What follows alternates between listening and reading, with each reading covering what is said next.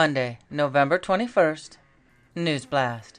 U.S. prosecutors open probe of FTX crypto exchange months before it collapsed. Phil Schiller, responsible for Apple's App Store, has deactivated his Twitter account. Elon Musk has reinstated Representative Marjorie Taylor Greene's, Republican out of Georgia's, personal Twitter account.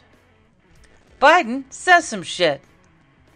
Musk says new blue verified program will probably have different colored check marks.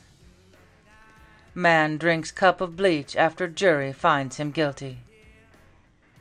U.S. Marshals arrest dozens during Operation Washout in New Orleans.